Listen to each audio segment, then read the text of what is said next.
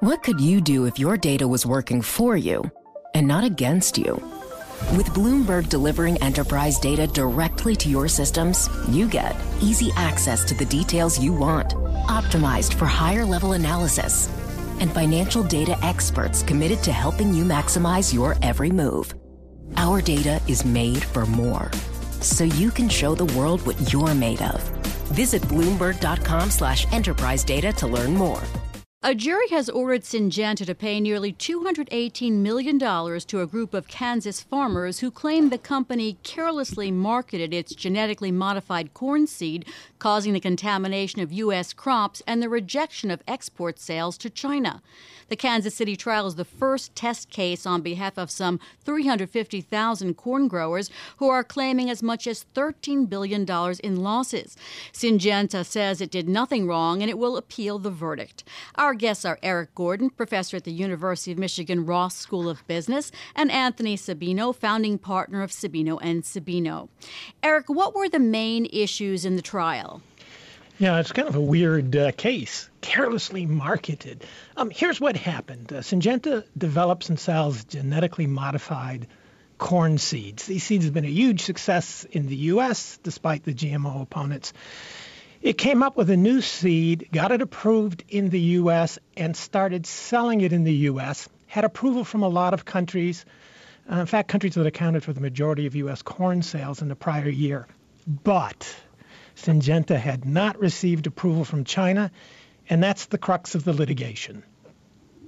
So, Anthony, what exactly did the jury find here in ruling against Syngenta? Well, on the one hand, they found for liability on the part of Syngenta. And again, picking up along Eric's line of thought, essentially that the jury agreed with the plaintiff farmers that Syngenta was careless or possibly otherwise misrepresented the status of the Chinese approvals of the corn. But what I found more remarkable was that the plaintiff farmers asked for $217 million in damages, and the jury gave them every penny they wanted. They did not award punitives, but then again, punitives are rarely granted in these cases. But what, again, I found remarkable was that the jury clearly believed that the farmers had made out a case for every dollar they claimed they were owed, and they gave them all those dollars. And certainly that says a lot, too, how persuasive was the economic evidence presented by the farmers, and that's something that Syngenta is going to have to go back to the drawing board for these new cases that are coming up in a few weeks and a few months, especially the class action. So, Eric, as Anthony was just relating, Syngenta faces its next class action in a Minnesota court in August where farmers are seeking more than $600 million. Are the facts any different there or basically the same?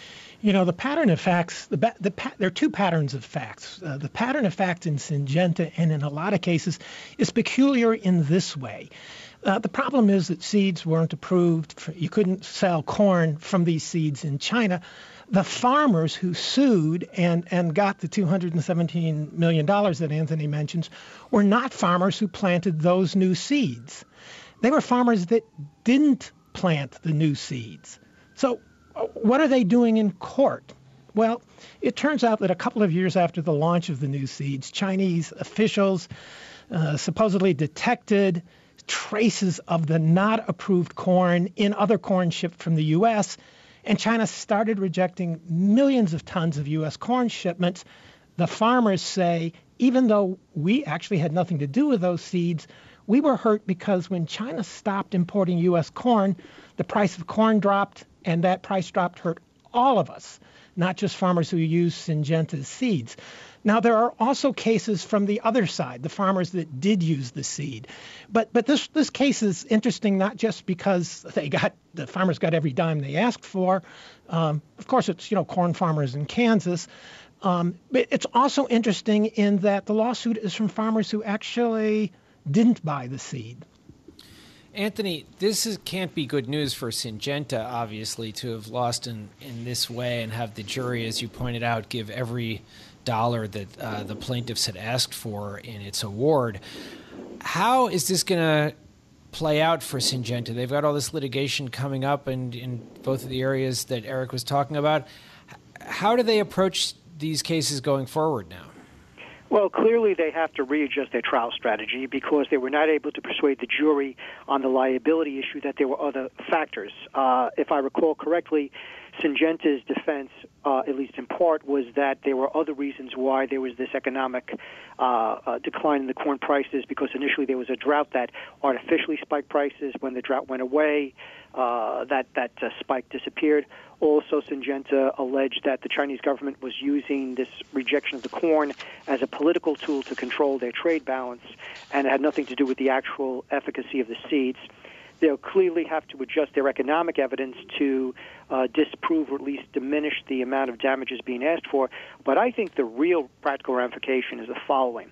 Syngenta now is going to have to very seriously consider and probably initiate immediately settlement talks with these other cases, because it's going to be very difficult for them to go to trial, having lost once.